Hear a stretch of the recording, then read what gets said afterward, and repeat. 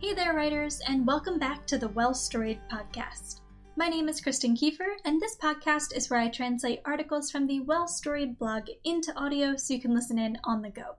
If you don't know, Well Storied is where I share all sorts of tips and tricks for helping writers craft sensational novels and build their very best writing lives. So this podcast is very much an extension of that, and I am so glad you've joined me today. Today we have a brand new article over on the blog, and thus a brand new episode to share with you guys. And this one is called My Top Tips for Utilizing Fictional Language in Your Stories.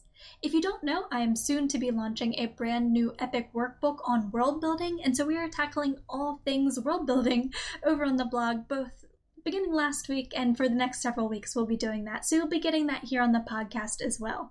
Last week we talked about how to craft fictional cultures. Now we're moving on to using fictional language, and I have all sorts of good stuff in store for the next several weeks as well, so make sure to stay tuned for all of that.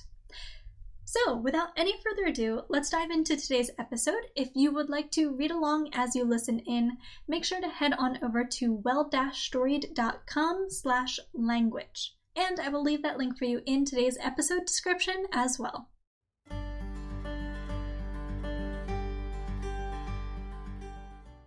My top tips for utilizing fictional language in your stories. Let's face it.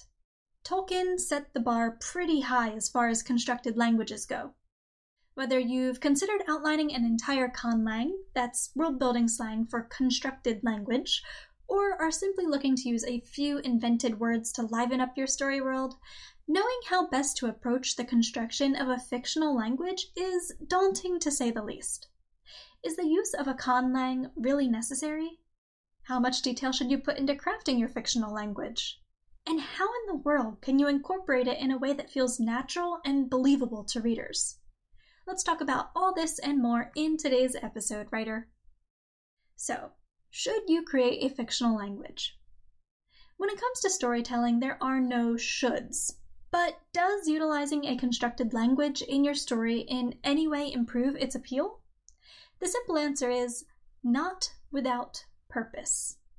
Utilizing a conlang for conlang's sake will win you no brownie points as far as excellent and effective storytelling goes. This cannot be reiterated enough. Your constructed language will not inherently make your story any more intelligent or otherwise superior to its counterparts. Can conlangs be a great way to draw readers further into your story world? Absolutely, but only if crafted and utilized with care. Remember, language is a tool for communication. Without the ability to comprehend and engage, language then becomes a stumbling block. It hinders the ability to communicate. Being as conlangs are inherently incomprehensible, at least at first, it's only natural that they can easily become major stumbling blocks in your stories. So if you want to avoid confusing or boring readers, it's time to consider whether utilizing a conlang is truly necessary to tell the very best version of your story. So, what purposes can fictional language serve? To better understand whether utilizing a constructed language is right for your story, let's take a look at the 4 key purposes they can serve. Purpose number 1, to avoid anachronisms.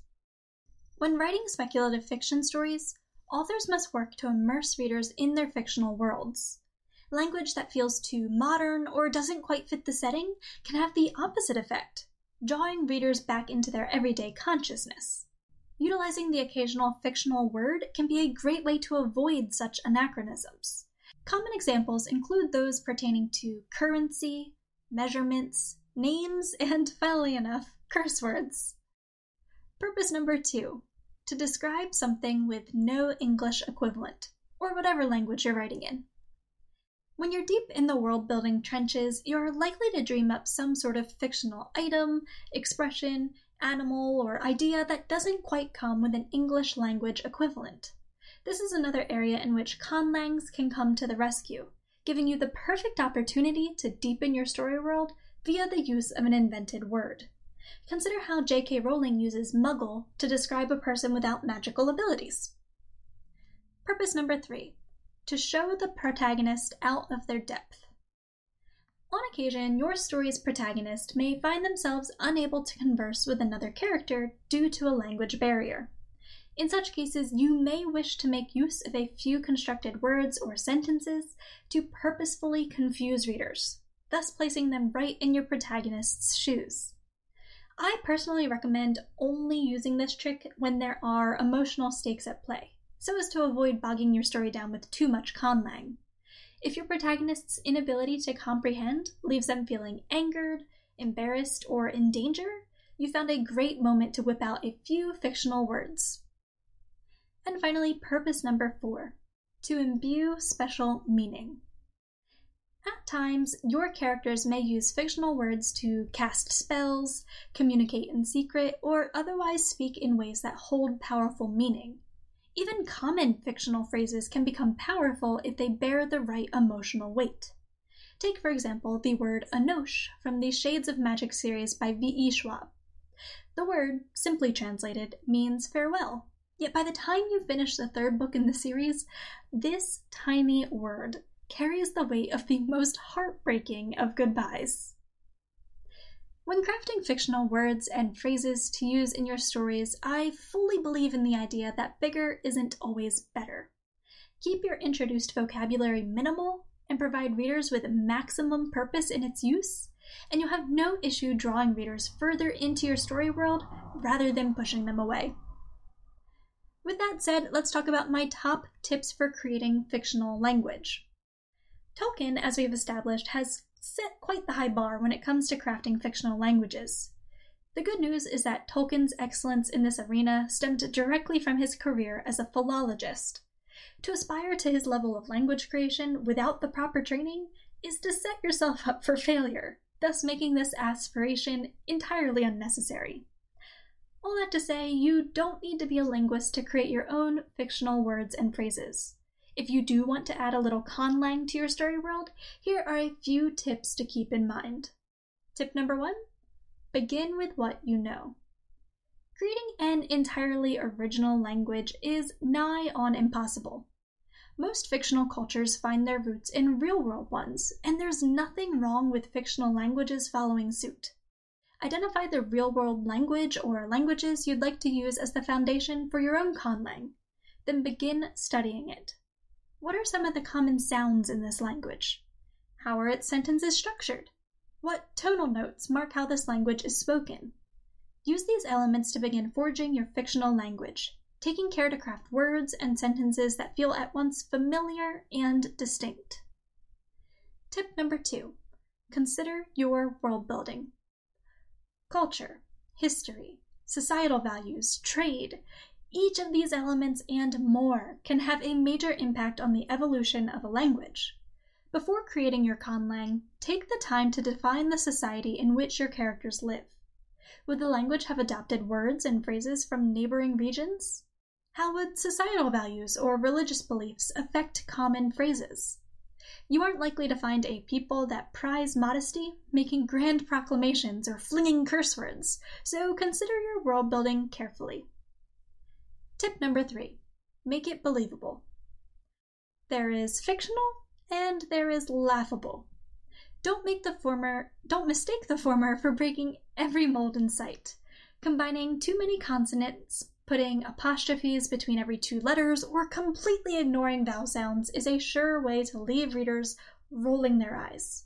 Once again, help readers digest your fictional language by crafting it to feel familiar. Conlangs that cross into the ridiculous do far more to pull readers out of a story than immerse them. And finally, tip number 4, establish a clear set of rules. You don't have to be a linguist to create full sentences in your fictional language. Simply work to establish a clear rhythm within your conlang, specifically as relates to common sounds and sentence structure. Does the language place verbs before or after nouns? How about adjectives and adverbs? Common sounds? The frequent use of particular vowels, consonants, or letter pairings will run through your language like a refrain, emphasizing its individuality and lending cohesion that can help fight against readers' confusion. Before we wrap things up today, writers, there is one thing that needs to be said. If you are a philologist or a language enthusiast, don't let me stop you from going buck wild and creating your fictional language. Give yourself full rein to let passions fly, regardless of how much of your conlang actually ends up in your completed story. If you're simply a writer looking to expand your story world, however, don't make more work for yourself than necessary. You don't need to develop a full vocabulary or to understand how all of the common verbs in your conlang conjugate in order to successfully use fictional language in your stories. Keep it simple instead, creating words and phrases as needed or establishing a small language reference guide to use as you write. Remember, a simple fictional word spoken with purpose is far more powerful than any conlang created for conlang's sake. At least so far as good storytelling goes. So let's craft our fictional languages with care, writer. In doing so, we can add incredible vibrance to our stories.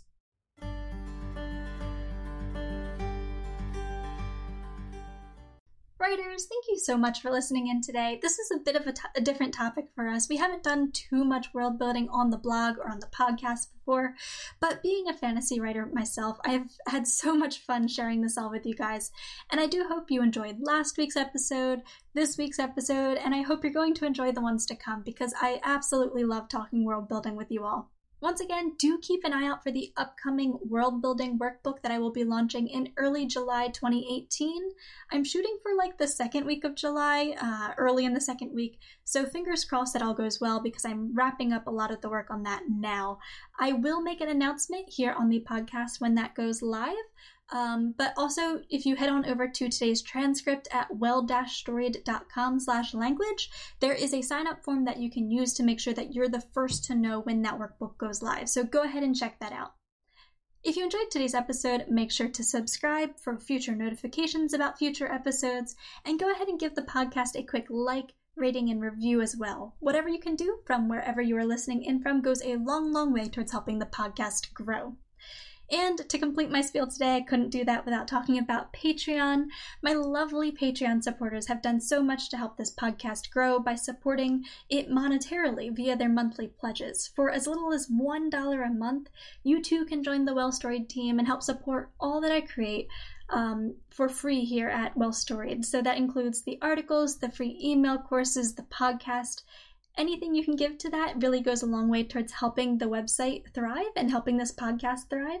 So if you would like to check that out, make sure to head on over to patreon.com/wellstoried. Again, link for you in today's episode description. All right, friends, that is all I have for you today. Thank you so much for listening in, and I will see you guys next time. Bye!